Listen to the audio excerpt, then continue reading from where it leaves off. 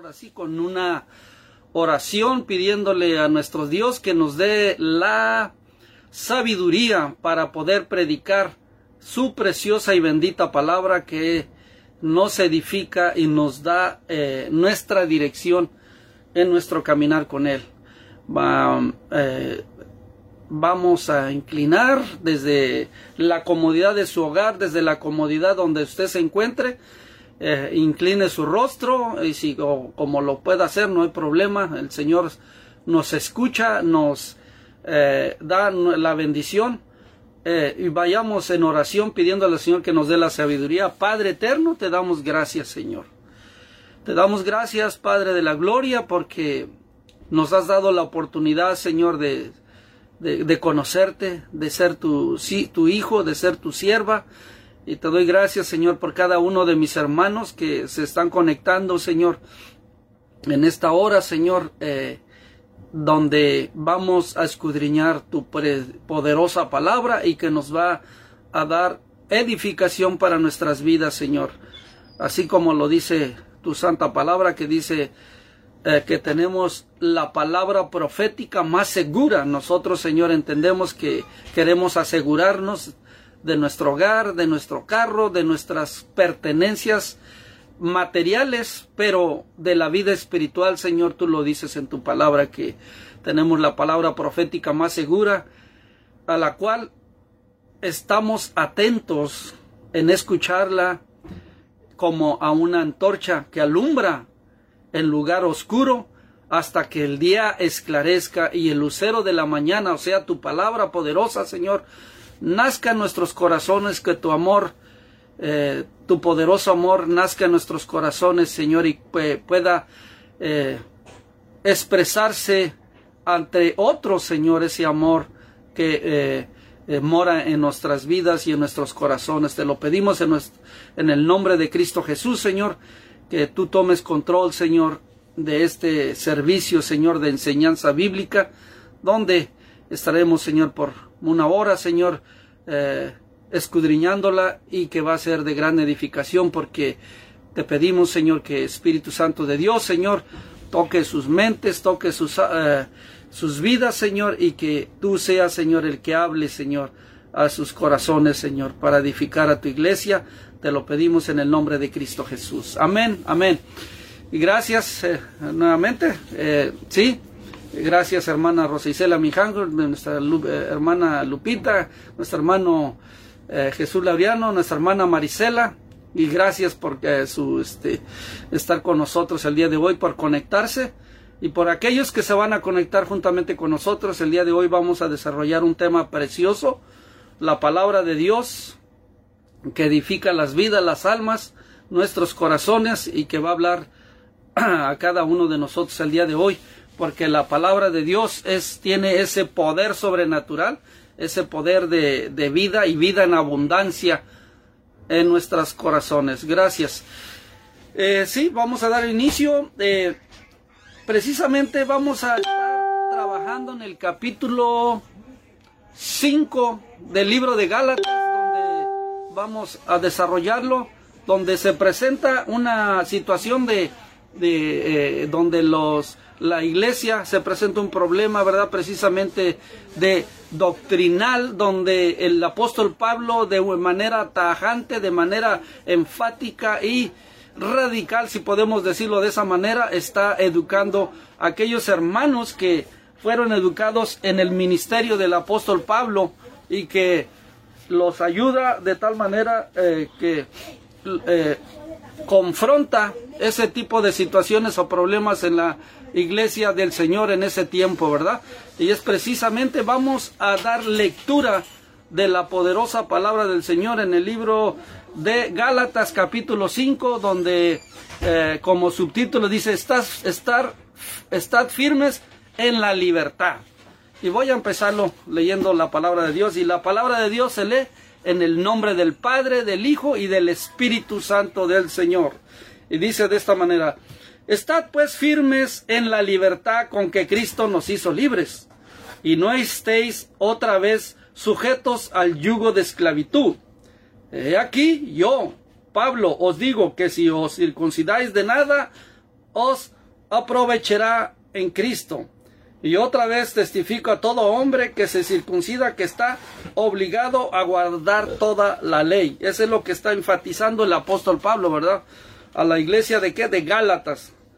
De Cristo os desligasteis, lo que por la ley os justificáis, de la gracia habéis caído. Pues nosotros por el Espíritu aguardamos por la fe la esperanza de la justicia, porque en Cristo Jesús ni la circuncisión vale algo, ni la incircuncisión, sino la fe que obra por el amor. Vosotros has corrido bien. ¿Quién os has estorbado para no obedecer a la verdad? Esta persuasión no procede de aquel que os ha llamado. Hasta ahí vamos a dejarle, ¿verdad? Y vamos a empezar precisamente con esta situación que se le presenta al apóstol Pablo, ¿verdad? Él precisamente manda esta carta para poder reivindicar, para poder corregir lo que se estaba desarrollando en la iglesia de los Gálatas. Y él lo dice de esa manera: estás pues firmes en la libertad. Miren, algo precioso, que cuando una persona que viene a conocer de Cristo Jesús viene a ser libre. Siempre es bueno mencionar que yo no pagué por ustedes, de los que estamos aquí, ni las personas que van a venir a Cristo Jesús.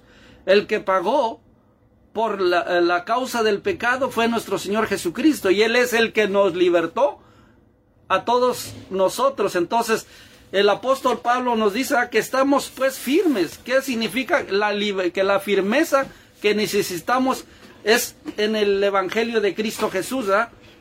Con que Cristo nos hizo libres y no estéis otra vez sujetos al yugo de la esclavitud. Entonces,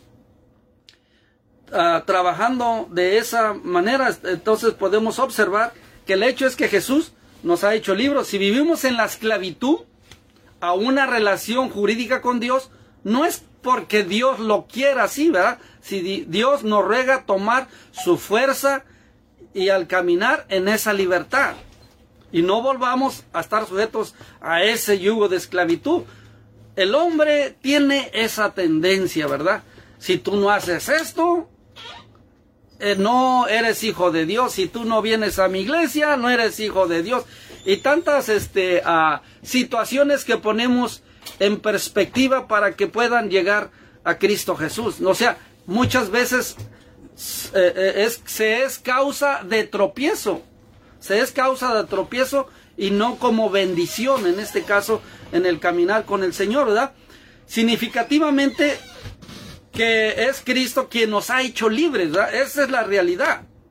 No nos hacemos libres a nosotros mismos. La libertad es un regalo de Jesucristo que se nos da y se recibe. ¿Por qué? Se recibe por fe, precisamente. Por eso es que siempre hacemos énfasis, ¿verdad? Que si quieren recibir a Cristo Jesús, es un acto voluntario en donde la persona está poniendo su voluntad, está poniendo su libertad, de su libre albedrío, no sé si lo dije bien, para que ellos puedan llegar a los pies de Cristo. Esa libertad no la corta el Señor, al contrario, Él quiere que seamos libres en Él, que conozcamos más de su palabra para poder tener más libertad. ¿Qué significa eso? Que usted y yo, entre más conocemos de la palabra de Dios, nosotros vamos a tener más libertad.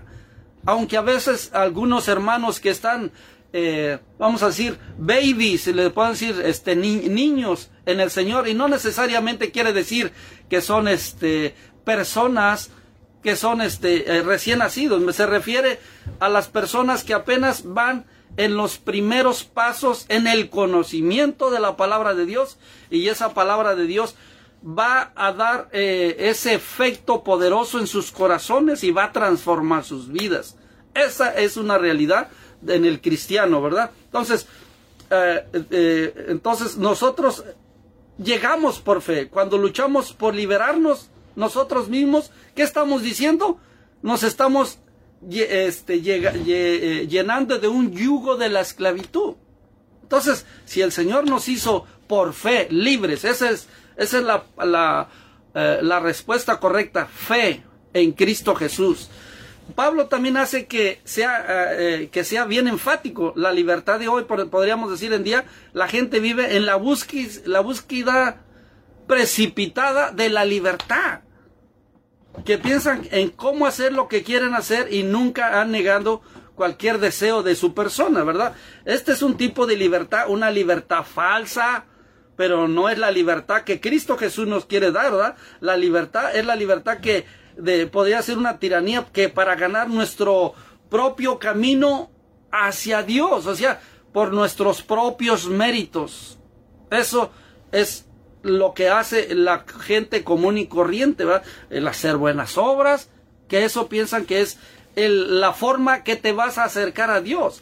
Pero Dios ha puesto su propio método para acercarse a Él. ¿En qué? En fe, en el conocimiento de su palabra. Entonces, válgame la redundancia, el hecho de que usted conozca más de la palabra de Dios, ¿qué significa eso? Que usted va a tener más libertad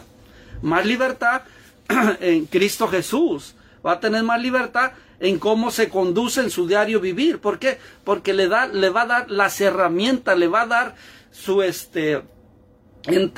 entre en el entorno espiritual de nuestro Dios eterno para que usted obtenga esa libertad, ¿verdad? Entonces, está pues, dice, firmes, nos dice la escritura, ¿verdad? Significa que se necesita un esfuerzo para permanecer en este lugar de la libertad. Alguien que no está legalmente hecho libre en Jesús todavía no puede vivir en esa libertad, ya que pueden ser engañados para colocarse de nuevo en esa esclavitud. O sea, puede caer uno nuevamente en esa esclavitud si no conocemos la Escritura, si no conocemos esos fundamentos doctrinales, esos fundamentos de nuestra forma de concebir, de percibir el conocimiento de Dios en nuestro corazón, y vamos a ser libres. Por ejemplo, yo recuerdo a un gran evangelista, Moody. Este señor Moody ilustra este punto con una cita de una antigua esclava en el sur después de la guerra civil de los Estados Unidos. Al ser una antigua esclava, ella estaba confundida acerca de su situación y le preguntó: ¿ahora soy libre? Ella misma se preguntaba: ¿ahora soy libre o no soy? Le preguntaba.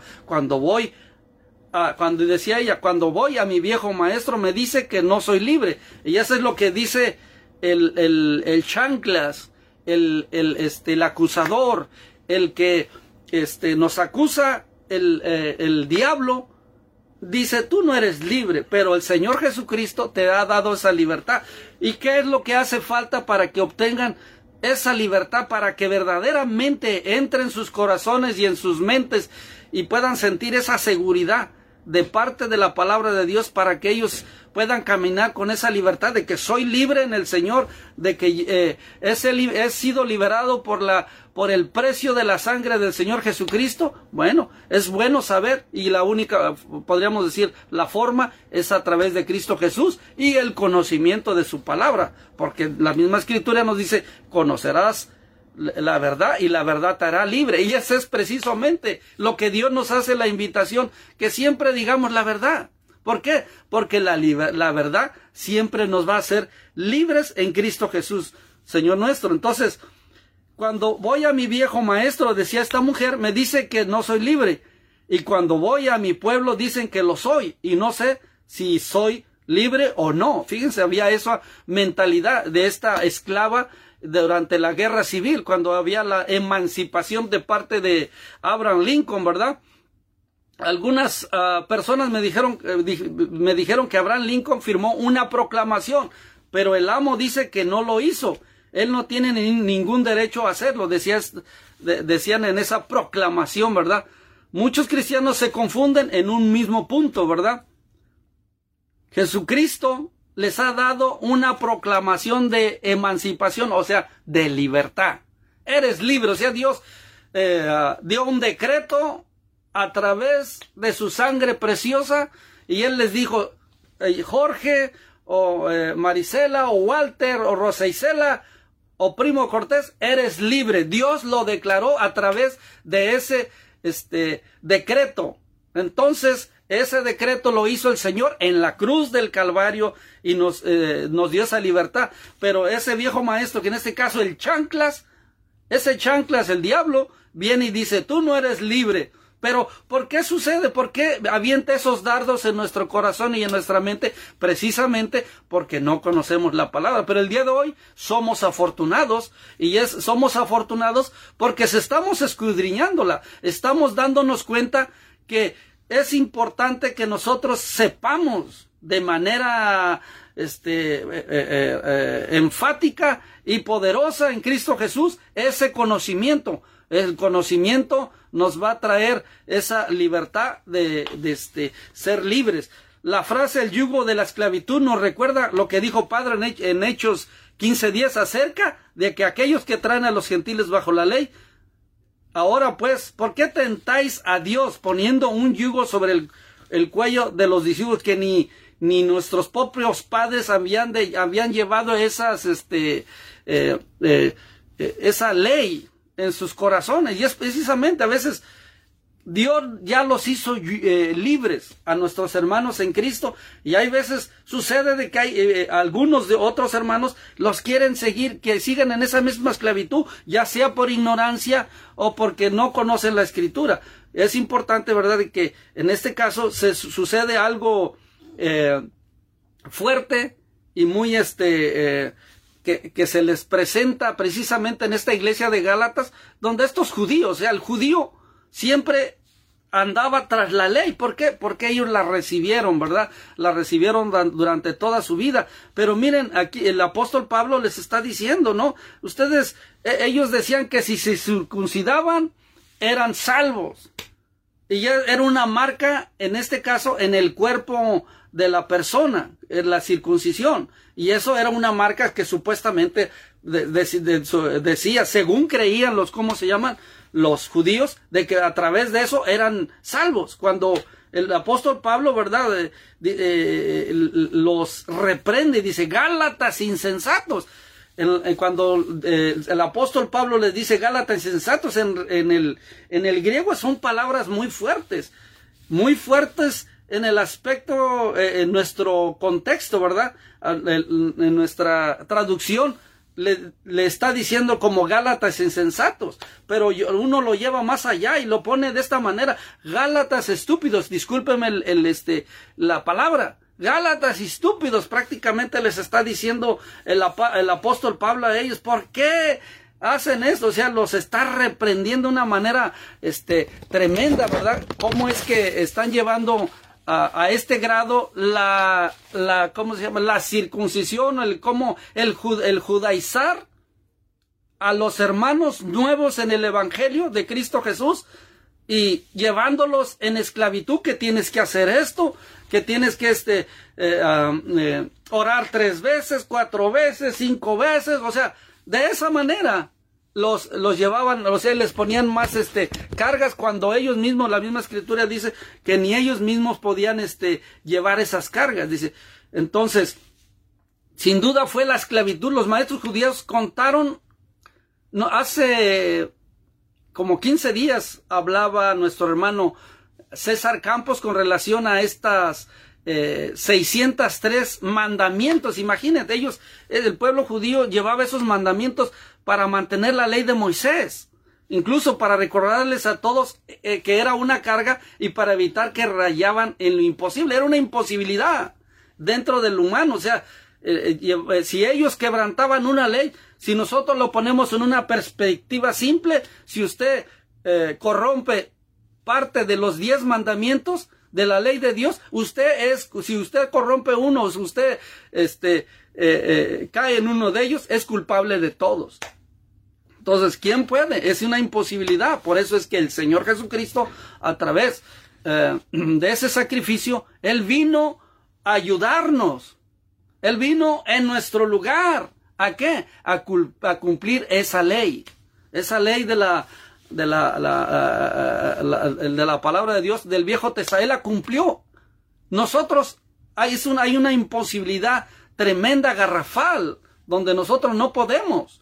Y está claro, a veces cuando nosotros hablamos con personas, usted puede cumplir los 10 mandamientos, usted ha mentido con, pues una mentirita piadosa, bueno, se acabó, usted es culpable de toda la ley, usted es culpable, así como se menciona que ellos tenían que seguir 613 mandamientos de la ley mosaica. Imagínense, simplemente para grabarlo era un problema muy grande, era un problema tan fuerte que a veces tenemos, algunos de nosotros no nos grabamos a veces ni un versículo o no se nos hace, más bien no se nos hace fácil, porque tenemos que machetearlo, tenemos que retrabajarlo constantemente hasta que llegamos a memorizarlo completamente ese versículo y ya lo mantenemos en nuestro corazón, y esa es la única forma. Pero imagínense, estas personas, 613 mandamientos, era algo fuerte, catastrófico en este caso.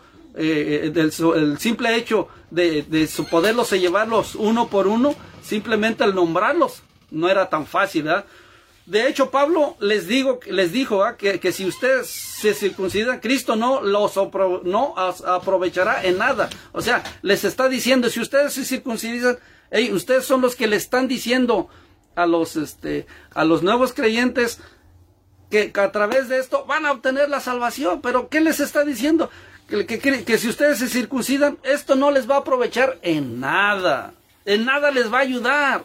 Y otra vez testifico a todo hombre, dice el apóstol Pablo en versículo 2, que si circuncida, que está obligado a guardar toda la ley. Es lo mismo que estábamos hablando anteriormente, ¿verdad? De Cristo os desligasteis, lo que por la ley os justificáis, de la gracia habéis caído. Exactamente, porque ya nosotros no estamos por la ley, sino estamos por la gracia de Dios, por lo que Jesucristo hizo por nosotros. Él vino en nuestro lugar y cumplió la ley. La Escritura dice que no pecó en nada, absolutamente nada, y Él fue ese sacrificio perfecto una vez y para siempre. A veces nosotros escuchamos, ¿verdad?, de algunos que todavía están en esa situación de judaizantes, ¿no?, de que seguimos la ley, que seguimos esto y tantos otros ritos que llevan al pie de la letra y no los cumplen. ¿Por qué? Porque la Escritura dice que si tú fallas en uno, estás fallando en todos. O sea, estás fallando en ¿cuántos? En 613 mandamientos, ¿verdad? Que prácticamente que son los que debes de seguir conforme a la ley de mosaica, ¿verdad? Si usted se circuncidó, Cristo no se aprovechará. Otra vez estamos haciendo más recurrentes. O sea, cuando abrazamos la ley como nuestra regla de caminar con Dios, tenemos que dejar ir a Jesús. Ya no es nuestra justicia, y es cierto. ¿Quién es nuestra justicia? Jesucristo. Pero si usted quiere hacerlo con sus propios méritos, llevar la ley, pues simplemente nadie, es imposible que alguien pueda sobrellevar. Precisamente vino el Señor, si no, ¿para qué vino el Señor Jesucristo? Murió en vano. Eso es lo que sucede, en otras palabras, murió en vano nuestro Señor Jesucristo. ¿Por qué? Porque no tenía no tenía que venir. Si nosotros con nuestros propios méritos hubiéramos cumplido esa ley, pero es imposible. ¿Y cómo lo podemos hacer? Para aquellos que tengan alguna duda, simple, vuelvo a ser recurrente, vuelvo a ser repetitivo. ¿Alguna persona ha mentido alguna vez en su vida? Estamos hablando de una vez, no estamos hablando de 2 veces, 3 veces. Si usted o alguien, o vamos a ponerlo, si Jorge mintió una sola vez, culpable. Ya perdió todo el privilegio de ser justo ante Dios. Ha mentido, ha robado otra cosa, dulces, algún dulce, que por ejemplo, yo recuerdo en la Ciudad de México, habían las tiendas ahí, de repente pues unos chiquillos, un dulce, se agarra uno un dulce, ya robaste, pero es que es una pequeña cosita, hermano, es una cosa pequeña. Bueno, es robo, hermanos, es robo. Entonces, si usted pasó eso, ya está descalificado en ser justo ante la presencia de Dios. Entonces, eso era lo que se presentaba precisamente de esto, y eran legalistas. ¿Qué es un legalismo? O sea, esto tiene que ser a rajatabla, ¿no? Los legalistas, vamos a decir, ¿verdad? Entre los Gálatas querían que pensaran que podían tener tanto a Jesús como a una ley, la relación con Dios, o sea, tanto la ley de mosaica como a Jesús, o sea que no, entonces, porque sería estaban caídos de la gracia de Dios. Pablo les dice que esto no es una opción abierta para ellos. El sistema de la gracia y el sistema de la ley son incompatibles, son completamente opuestos. La ley es de que el hombre, por medio del mérito del hombre, tenía que seguir a rajatabla todos los 603 mandamientos. Pero por la gracia, Jesucristo cumplió por nosotros. Que a veces algunas personas pueden pensar que dice, oh, entonces podemos pecar y no hay problema, porque al cabo ya Jesucristo ya me perdonó. No, claro que no. ¿Por qué? Porque el Señor nos pide que tengamos un arrepentimiento genuino. Si somos pecadores, Señor, perdóname, soy pecador, yo reconozco. Y cuando uno lo dice que lo reconoce es precisamente porque lo que estábamos mencionando anteriormente se revela y se presenta y dice, hey, es cierto, yo soy un pecador. Tiene que reconocer que es un pecador, que es irrefutable, o sea que uno pueda, aunque yo haga buenas obras o haga cosas buenas a la gente, lo mejor que yo haga para una persona, la misma escritura me dice que son como trapos de inmundicia ante la presencia de Dios. ¿Cómo yo puedo justificarme? Imposible. Yo no puedo. Necesito ser perdonado por el Señor Jesucristo. Eso es el perdón de nuestros pecados. De lo contrario, estoy perdido. Entonces la circuncisión es el sello de la ley. Nuevamente, eso es lo que sucedía. Que era la circuncisión, era el sello de la ley. Pero en Cristo Jesús somos salvos por gracia, mas vosotros sois salvos por gracia, no por obras. Miren lo que dice la escritura, no por obras, para que nadie se gloríe.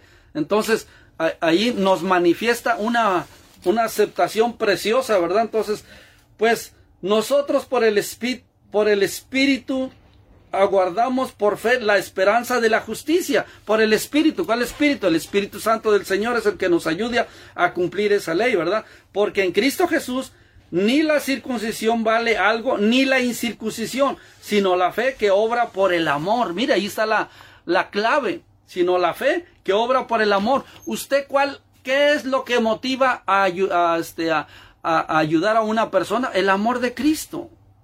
No es, esas son las motivaciones. Quieres agradarle a Dios. No es porque, para salvarte. Definitivamente, eso no te salva, tus buenas obras, sino las buenas obras son el resultado.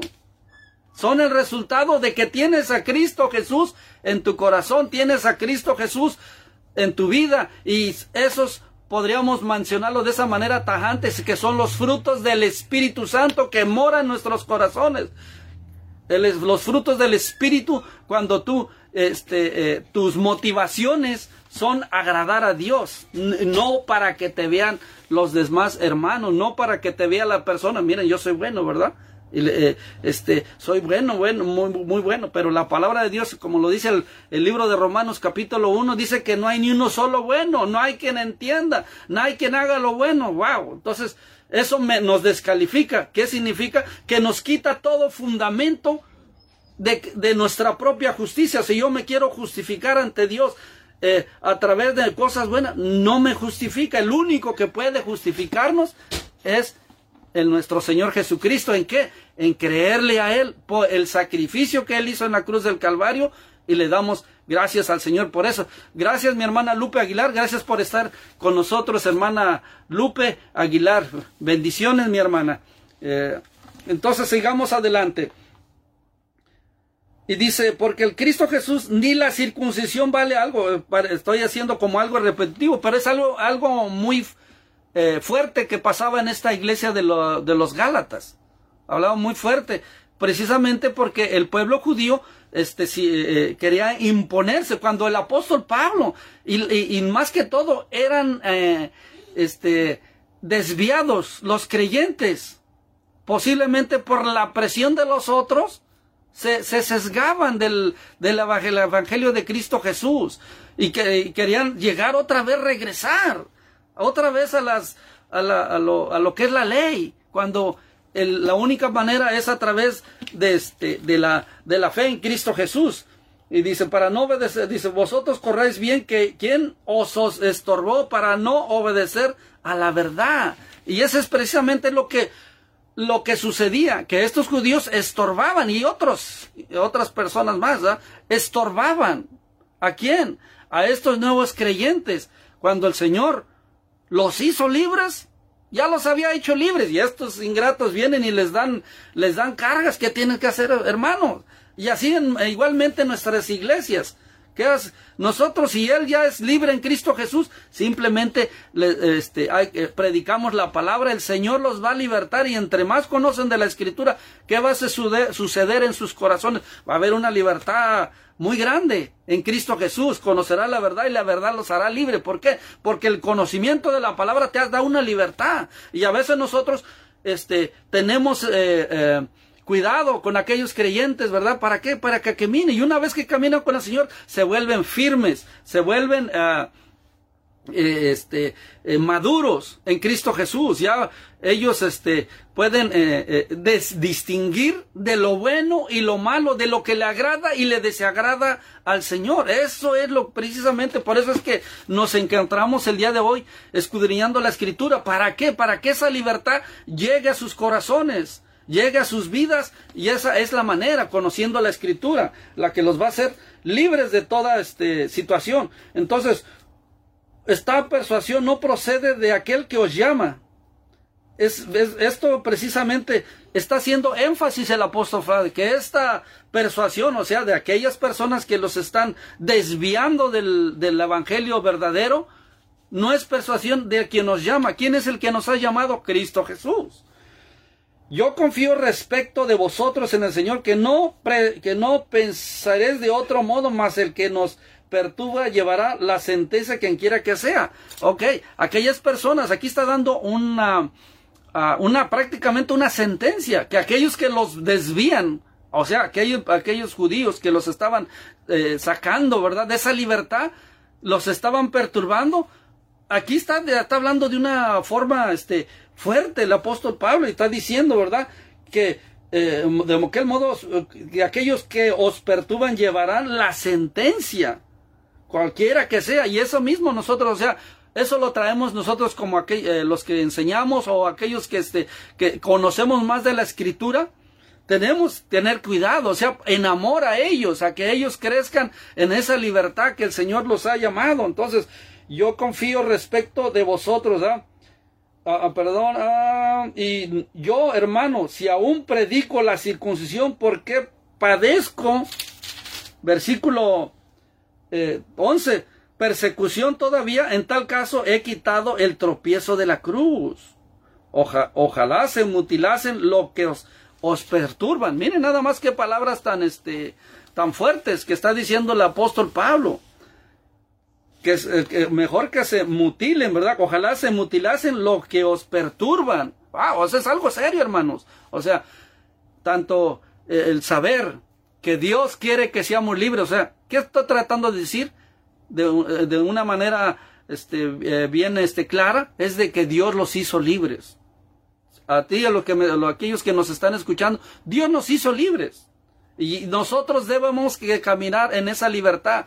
Pero ¿qué es lo que nos hace falta para que nosotros podamos entender sobre esa libertad? Precisamente esto, la palabra de Dios. La palabra de Dios nos va a hacer libres. Entre más escudriñemos la Escritura, ¿qué va a traer como consecuencia, como fruto? Libertad. Aquí, el mundo, el día de hoy, necesita de esa libertad. Hablando de todos los problemas que suceden en nuestra sociedad, esta es la solución a sus problemas. Aquí hay principios poderosos en Cristo Jesús, cómo nuestro Dios fundó a este mundo, y mientras que nosotros caminemos en esos principios, vamos a caminar o vamos a tener una sociedad más libre. ¿Por qué? Porque el Señor habla desde lo personal, de una forma personal, donde Él habla al corazón, habla a las vidas, y ese ese trato personal que tiene con nosotros, después se desborda con otras personas que están a nuestro alrededor. Porque vosotros, hermanos, a libertad fuisteis llamados, solamente que no uséis la libertad como ocasión. Miren nada más. Nos está diciendo, ¿verdad?, que esa libertad que nos ha dado Dios, no la usemos como libertinaje, en otras palabras, ¿verdad?, como ocasión, ¿verdad?, de poder manipular o ese tipo de situaciones. Dice la libertad como ocasión para la carne, sino servíos por amor los unos a los otros. Miren, ahí está la respuesta. Si nosotros lo ponemos en contexto, en el contexto de nuestra sociedad, aquí nos está diciendo que nos sirvamos los unos a los otros, que mantengamos ese evangelio poderoso en nuestros corazones. ¿Y qué va a causar en nuestra sociedad, en nuestros amigos? Va a causar un efecto precioso, un efecto poderoso de transformación de nuestra sociedad. Si nosotros queremos transformar tanto político, económico, social, aquí está la respuesta para todo eso, mis hermanos. Para que tengamos una sociedad más justa, más precisamente, pero si usted se da cuenta, aquí entra lo personal. Y así habla el Señor, habla personalmente, mire. Entonces dice, amarás, y luego dice, porque toda la ley en esta sola palabra se cumple. Oh, eso está precioso. Yo no sé, en el momento que lo diga, a ver si me dan por ahí un amén. O sea, si entienden esto que trato de explicarles, mis hermanos, que el Señor me dé la sabiduría para explicarlo de manera simple, que no sea tan complicada, ¿verdad? Dice, porque toda la ley en esta sola palabra se cumple. Miren nada más, ahí va. Amarás a tu prójimo como a ti mismo. Imagínense cuando nosotros apliquemos esta palabra a sociedad, ¿cómo va a ser nuestra sociedad? Porque no estamos hablando primero yo, porque la sociedad es muy egocéntrica, o sea, yo primero yo, después yo y al último yo. Pero aquí el Señor, mire, nos da una situación bien diferente, hermanos. Aquí nos dice, miren nada más, voy a repetirlo porque esto vale la pena repetirlo otra vez, hermanos. Y esto es la transformación de una sociedad, de una familia, dice, va de nuevo, porque toda la ley en esta sola palabra se cumple. Amarás a tu prójimo como a ti mismo. ¿En qué se cumple toda la ley? O sea, esos 613 mandamientos que son difíciles de memorizar, Dios lo reduce a esto. Lo reduce a esto y lo pone así de esta manera.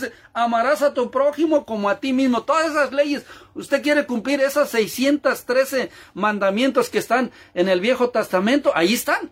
Amarás a tu Dios con todas tus fuerzas, con toda tu mente, y a tu prójimo como a ti mismo. Porque primero, si nosotros lo vemos en los 10 mandamientos que se nos dieron, ¿verdad? Cuando estábamos chiquillos, cuando tomábamos en la iglesia, ¿cómo lo podemos llevar? Se nos decían los 10 mandamientos en el ¿cómo? No me acuerdo cómo se le llamaba, el catecismo. Yo lo llevé, bueno, los que venimos de la iglesia regular, ¿verdad? No sé cómo lo puedo llamar, bueno, ustedes me entienden. Se nos daba eso, y esos 10 mandamientos, los primeros 3 mandamientos, ¿a quién se refiere? A Dios. Amarás a tu Dios con toda tu fuerza, con toda tu mente. Si usted ha leído los 10 mandamientos, los primeros 3 mandamientos son ¿para quién? Para Dios. Y después empieza a trabajar después de ahí, ¿con quién? Con el prójimo. Bien, qué precioso. O sea, cuando nosotros observamos cómo esa sociedad, si nosotros aplicamos conocimiento en nuestras vidas y en las personas que están a nuestro alrededor, ¿qué cree que va a haber? Un efecto poderoso en nuestra sociedad. Cuando lo vivimos, cuando lo mantenemos en nuestros corazones, eso va a ser algo extraordinario. Luego dice, pero si os mordéis y os coméis unos a otros, mirad que también no os consumáis unos a otros. Esa es la contrariedad del versículo anterior, en este caso del versículo 14, ¿verdad? Es todo lo contrario. Entonces, pero ¿cuántos sabemos que a veces sucede eso, verdad? Que hay siempre esas riñas, esos frutos de la carne, esos frutos de la carne que nos trae problemática en nuestra vida y trae esa división. Las obras, porque las obras de la carne y el fruto del Espíritu. Digo pues, andad en el Espíritu y no satisfagáis los deseos de la carne. O sea, a veces se nos dice cómo debemos de caminar. ¿En qué? En el Espíritu. ¿Y cuáles? Si nosotros, para ponerlo de manera práctica, ¿cuáles son los frutos del Espíritu? Vamos a ponerlo, hermano. Si usted quiere saber cómo caminar en el Espíritu, ahí les va.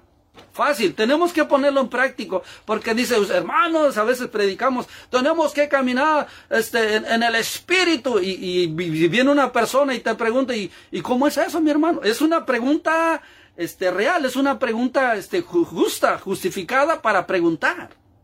Entonces, ¿cuál sería la respuesta? Bueno, miren, si usted quiere caminar en el Espíritu, será los frutos del Espíritu, dice, amor, gozo, paz, paciencia, benignidad, bondad, fe, mansedumbre, templanza o también control propio. Entonces, eso podríamos ponerlo, ¿qué? Caminar ¿en qué? En el Espíritu, de manera práctica. Porque a veces, sí, hermanos, debemos de caminar en el Espíritu del Señor. ¿Y cómo es eso, mis hermanos? O sea, se tiene que hacer de manera práctica, de manera simple. Y en este caso, ¿quién nos lo da? La palabra de Dios, precisamente. Entonces, esa es una de las formas que dice, porque el deseo de la carne es contra el Espíritu. Aquí lo está manifestando, porque el deseo de la carne es contra el Espíritu.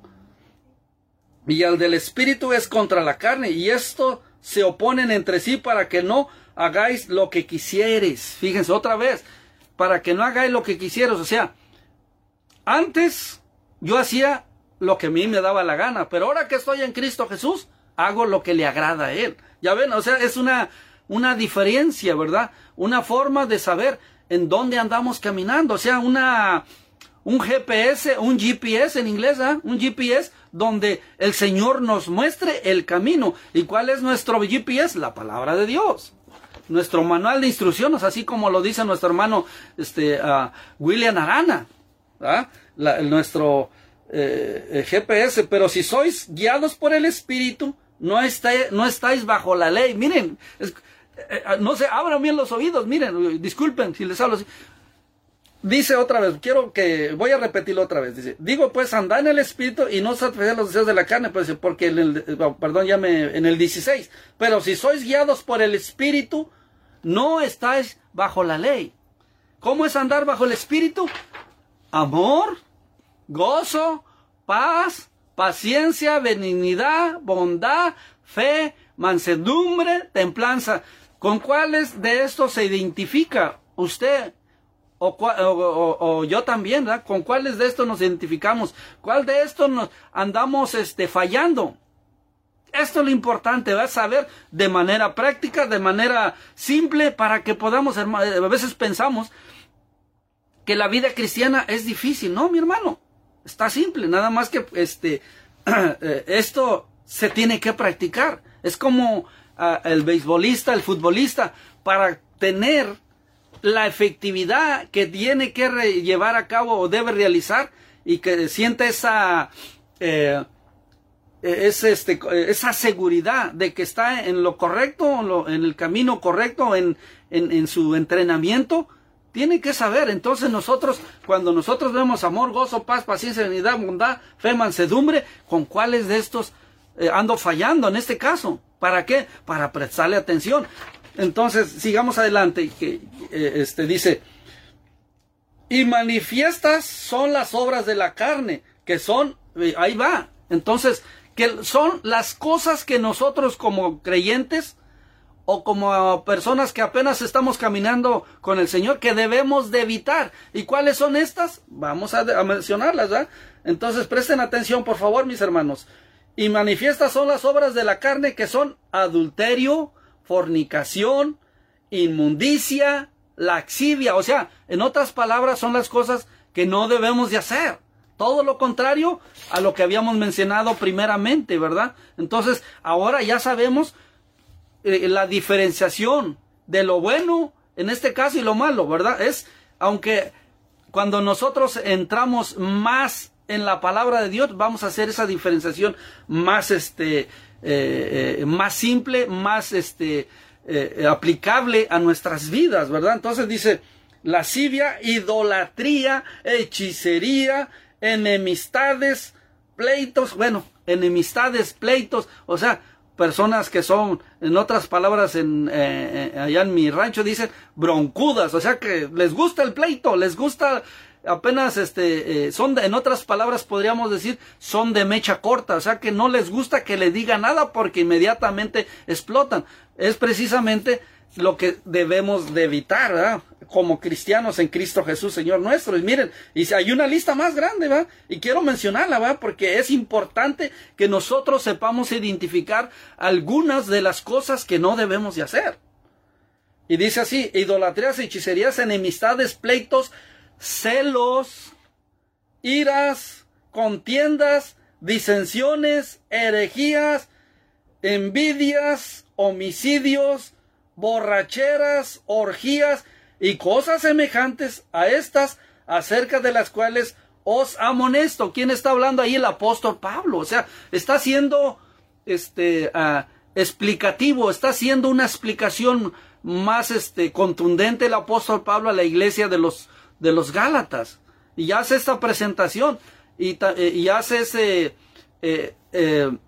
diferenciación entre los frutos del Espíritu y los frutos de la carne. Entonces, cuando nosotros conocemos esa diferenciación y podemos distinguirlo y sabemos qué es lo que no tenemos que hacer, entonces podemos tener una vida victoriosa en Cristo Jesús, Señor nuestro. De lo contrario, podrán venir hermanos, es que debemos de caminar en el Espíritu, debemos de caminar en la palabra de Dios. Bueno, ahí se pone de una manera práctica, simple. ¿Para qué? Para practicar, válgame la redundancia, para poder uno desarrollarlo uno en su vida. Y eso va a traer esa madurez espiritual por la cual estamos siempre luchando para ser más al varón perfecto que es Cristo Jesús, Señor nuestro. Está preciosa la enseñanza, ¿verdad? Envidias, entonces dice, antes que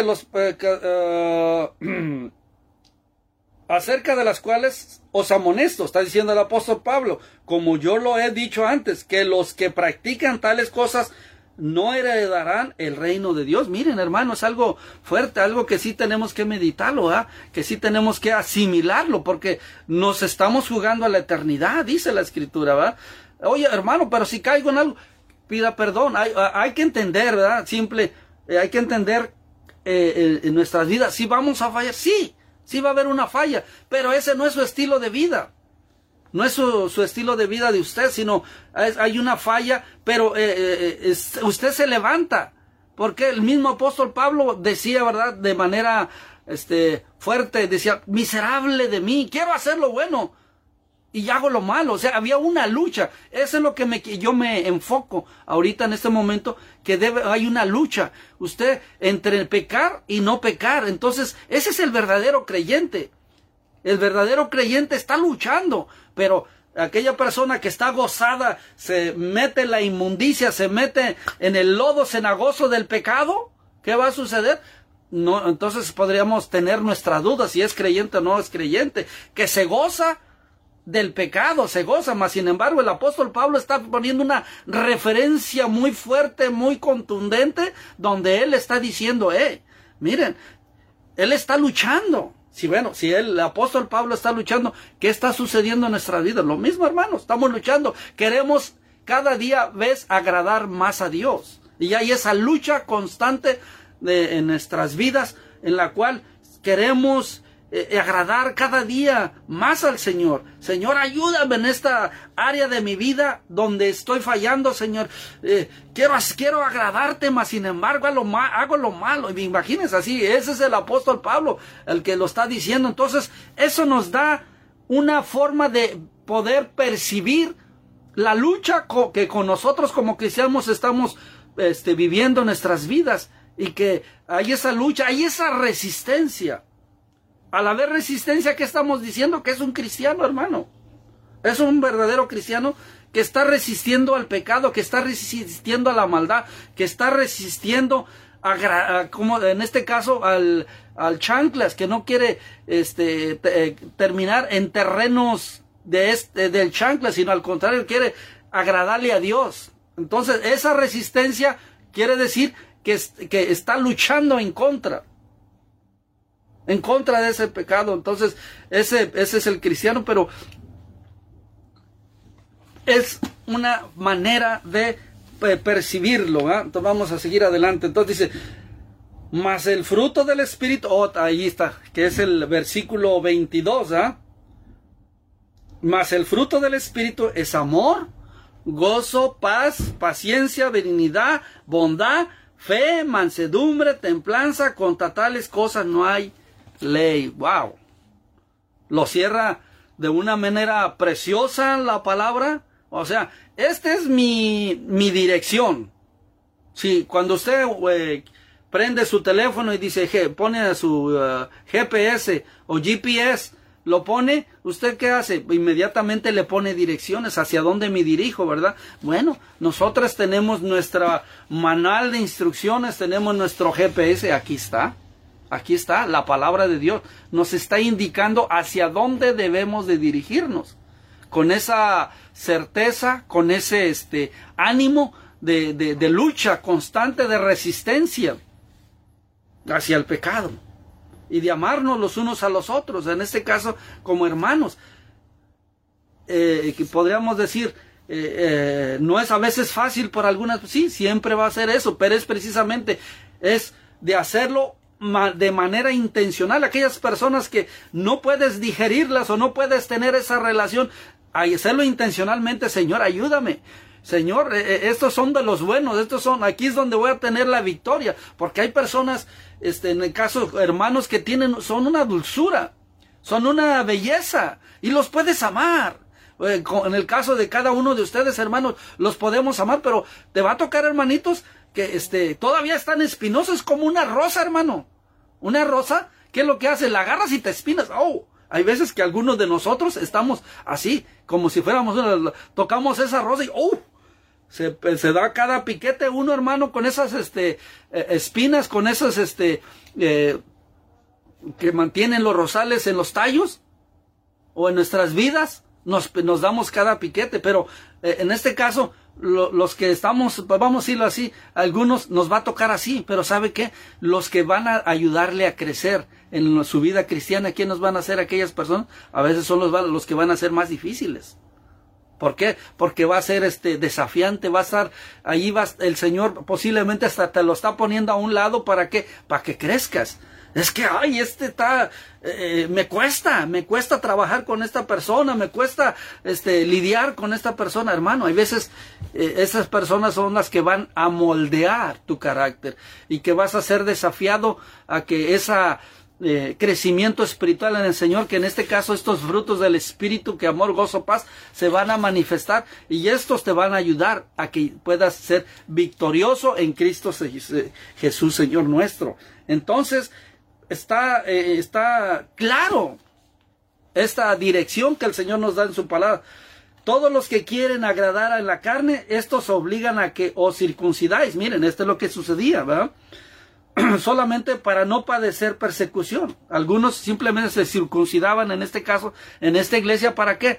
Pues es que me están dando, me están persiguiendo, me están dando carrilla, así que en esos términos, disculpen mis términos.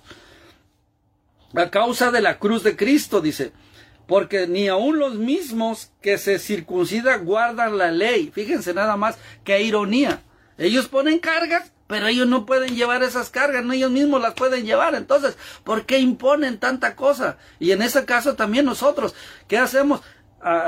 Llevar a nuestros hermanos, aquellos que están empezando en el caminar del Señor, precisamente no imponiendo cargas, sino con amor en Cristo Jesús, guiarlos y darnos esa fortaleza unos con otros. Es como decía aquel que se cae, pero aquel que va junto a alguien, el que se cae, el que va a tu lado te va a levantar. Y es así mismo, nosotros como hermanos en Cristo Jesús nos vamos a ayudar y nos vamos a levantar. Qué bendición tener a nuestros hermanos. Qué bendición tener a aquellos hermanos que aman al Señor. ¿Por qué? Porque están llenos de misericordia de Dios. Se parecen más al Señor. Tienen esa apariencia de nuestro Señor Jesucristo, que cada vez se parecen más al Señor. Y qué precioso saber eso. Esa apreciación de parte de la palabra de Dios, ¿eh? Pero que sugieran que vosotros os circuncidéis para gloriarse en vuestra carne. Y miren, dice, pero lejos de esté de mí gloriarme, sino en la cruz de nuestro Señor Jesucristo, porque en el mundo me es crucificado a mí y yo al mundo. Porque en Cristo Jesús ni la circuncisión vale nada, sino una nueva creación. O sea, en Cristo Jesús somos nuevas criaturas en el Señor. Y a todos los que anden conforme a esta regla, paz y misericordia sea a ellos y a la Israel de Dios. De aquí en adelante nadie me cause molestias. Aquí termina, empezó el apóstol Pablo fuerte y mire cómo termina, o sea, con ese amor. Es lo mismo que sucede cuando tú eres padre. ¿Qué sucede? Eres un poco fuerte, rough en inglés, ¿eh? Eres un poco rudo, en este caso fuerte, estás reprendiendo a un hijo, pero después con ese amor precioso lo empiezas y lo abrazas, mi hijo. Mira, lo hacemos precisamente porque te amamos. Yo no quiero que batalles en ese futuro que vas a llevar. Si desde ahorita llevas esos fundamentos, mi hijo, no vas a tener problema en el futuro. ¿Por qué? Porque vas a tener ese respeto con tu prójimo. Qué preciosa palabra, ¿verdad? Cuando nosotros la mantenemos en nuestros corazones, nos da la libertad. Precisamente el conocimiento de la palabra, ¿qué nos da? Libertad. Y concluimos con esto. Le damos gracias a nuestro Dios por esa preciosa palabra y por cada uno de ustedes que ha estado con nosotros, nuestro hermano Demetrio, que hasta aquí. Gracias, mi hermano, por estar con nuestra hermana Lupita y cada uno de ustedes, si no los menciono, gracias, mis hermanos. Dios ha sido bueno. Yo creo que el Señor nos ha hablado a través de su palabra, porque su palabra es más cortante que una espada de dos filos, hermano, que cortan el alma y da esa percepción, ¿verdad?, poderosa en Cristo Jesús, Señor nuestro, para que nosotros seamos guiados a través de su Espíritu Santo. Gracias, mis hermanos. Terminamos por terminado este servicio tan precioso donde hemos visto, ¿verdad?, lo que sucedía, la libertad que gozamos en Cristo Jesús, Señor nuestro, y no impongamos a otros hermanos esas cargas que no, el Señor ya los hizo libres. A ustedes, a mí no me costaron, pero le costaron a nuestro Dios, y por ese Dios todopoderoso, cada uno de ustedes han sido libres, y gocen de esa libertad que el Señor les ha dado, mis hermanos. De esa libertad preciosa que el Señor nos ha dado en Cristo Jesús, Señor nuestro, y que ahora podemos gozarnos de esa libertad, y que no venga el chamuco y te diga, tú no eres salvo. No, mis hermanos, el día de hoy aprendimos algo precioso, ¿verdad? Que hay una resistencia, ¿verdad? Y esa resistencia, tú puedes tener la seguridad en tu corazón, ¿verdad? De que, Señor, me esfuerzo para agradarte a ti.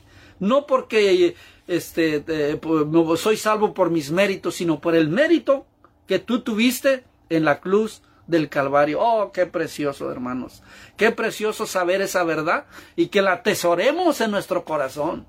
Que la atesoremos en nuestro corazón. Que Él nos hizo libres y por esa libertad que Él nos ha dado, nos ha hecho libres, podemos sentir ese gozo. Gracias, mi hermana Lupita Laureano. Oh, Señor, gracias por la vida de nuestra hermana, que disculpen, mi hermano, porque sea tan recurrente en eso, pero es nuestra hermana guerrera, una hermana que ha estado ahí en la batalla, y más, sin embargo, ahí eran hermanos, ahí, cómo nos infunde esa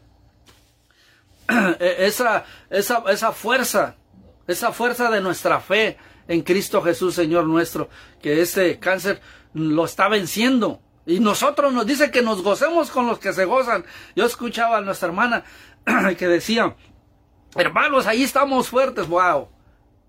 somos más que vencedores en Cristo, Cristo Jesús y Señor nuestro. Sigamos, terminamos, vamos por terminado.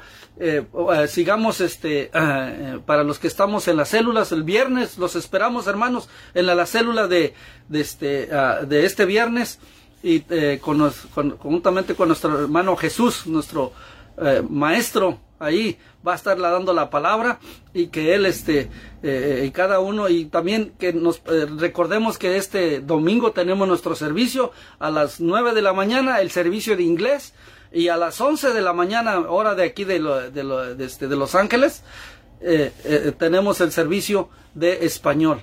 Gracias, mis hermanos, y bendiciones, que Dios me los bendiga, pero voy a despedirlos con una oración. Padre eterno, te doy gracias, Señor. Gracias por tu preciosa palabra, Señor, que ha edificado primeramente mi vida, Señor.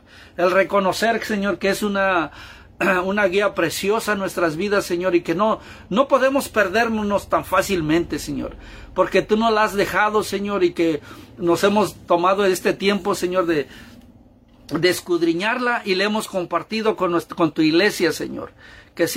Que tenga ese efecto poderoso en sus corazones y en sus vidas, Padre de la gloria. Y que tú, Señor, los cuides, los protejas, Señor. Que tú, Señor, cuides sus finanzas. Que tú cuides, Señor, sus familias, Señor. Esas familias preciosas, Señor. Esa familia, Señor, que acudimos cada vez que tenemos problemas, Señor. Y acudimos a las familias, nuestros hermanos, nuestra mamá, nuestros primos, primas. Y esta familia preciosa, Señor, que siga adelante, Señor. Gracias, Señor, que podamos apreciar, Señor, el privilegio que tú nos das, Señor, de podernos, Señor, congregar a través de este medio, de esta plataforma, y que tú sigas bendiciendo sus vidas en su entrada y su salir. Bendiciones, y que sigamos en victoria. Amén, amén. Bendiciones, mis hermanos. Gracias.